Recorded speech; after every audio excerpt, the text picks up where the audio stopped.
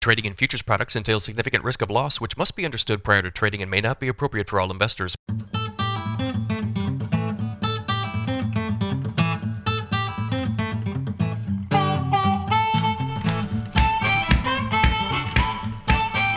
Good morning, everybody. It is Wednesday, May 25th, 6:16 a.m. Central Time as I speak here. Sorry, I'm a little delayed here this morning. Technical difficulties, of course. July corn down 7.5 at 7.64 1/4. December corn down 8.5 at 7.16 3/4. July soybeans down 7.5, 16.85 1/2 last. November beans down 4 1/4 at 15.13 1/4. July Chicago wheat down 27 1/4 at 11.27 1/2. July Kansas City wheat down 24 3/4 at 12.13. July spring wheat down 18 1/4 at 12.59. If you are listening on the podcast, appreciate it. Leave me a rating, leave me a review on that Apple app in particular. If you're watching on YouTube, guys, subscribe to the channel, like these videos, leave me a comment, let me know what's going on in your neighborhood. If you'd like some additional information from me, go to my website. It is www.standardgrain.com.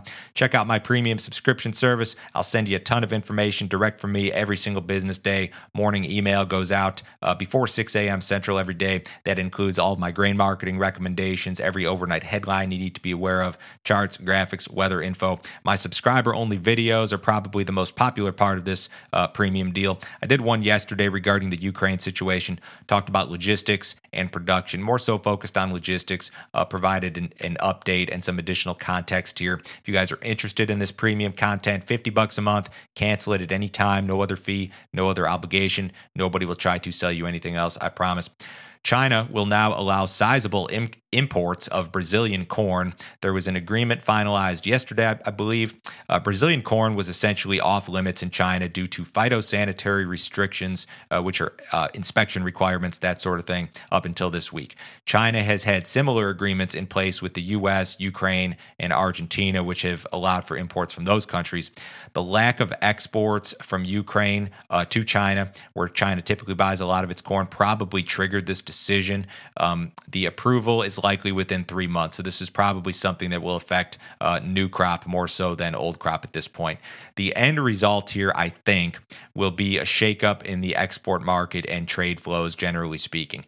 China is very likely to prefer Brazilian corn versus U.S. corn. It's simply just cheaper to ship corn from Brazil to China than it is from the U.S. to China. Now, other global buyers that typically rely on Brazil may have to shift some of their demand to the U.S. So this move in itself, it doesn't provide any additional or any less supply and demand to the global balance sheets. What it's going to do is kind of reshuffle the demand deck, I think. You're going to see fewer of those big U.S. flash sales to China, and you may instead see smaller smaller sales to other global buyers. So I think the trade reads this as being bearish. I don't know if I read it as being bearish. I mean, there's not going to be any less global demand. It's just going to be shifted around. But in any case, this is a big story that a lot of people are talking about.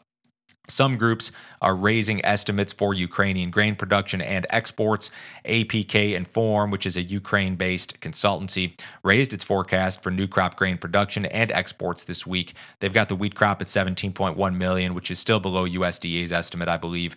They've got the corn crop at 25.2, which is quite a bit above USDA's recent estimate. They've got total new crop grain exports at 39.4 million, which is above their previous estimate. So you've got more headlines regarding Ukraine. This group in particular, a little bit more optimistic in regard to the situation, but you've still got grain stuck in the country. I think farmers are facing fuel shortages, exporters seeking alternative means, all of that stuff.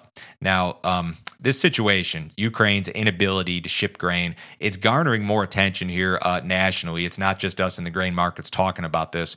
The Wall Street Journal published an opinion piece yesterday suggesting that the U.S. lead an international food and export operation. This piece suggested that the move be pitched as a humanitarian operation. This proposed mission, suggested by a former U.S. Army general, would involve an international coalition of warships escorting grain vessels out of the Black Sea crazy. This seems very much far-fetched, I know, and this is just an opinion piece. This is not a comment from the U.S. or NATO or anybody, but I think it underscores the idea that this is a big-time deal. This is a situation that has garnered global attention. Food prices are rising, inflation, countries are worried about food security, that sort of thing. So where do we go from here? I don't know, but it's being more widely discussed. Got some rains moving across the Corn Belt here this morning. You got rain over Oklahoma, but then some scattered stuff over, say, Nebraska. There were rains over Iowa overnight, Minnesota into Wisconsin here this morning. This stuff will make its way east through Friday, Saturday. Over the next 5 days, this is the next 5 days in total precipitation on my screen. You're going to see, up to an inch, maybe slightly more across most of the Corn Belt. North Dakota kind of on the drier side. Rains there return, I believe, on Saturday. So you've still got a decent window for planting for a lot of areas. Scattered rains here and there, certainly. And the rains, again, double-edged sword, depending on whether or not you're done planting or still attempting to get these crops in the ground.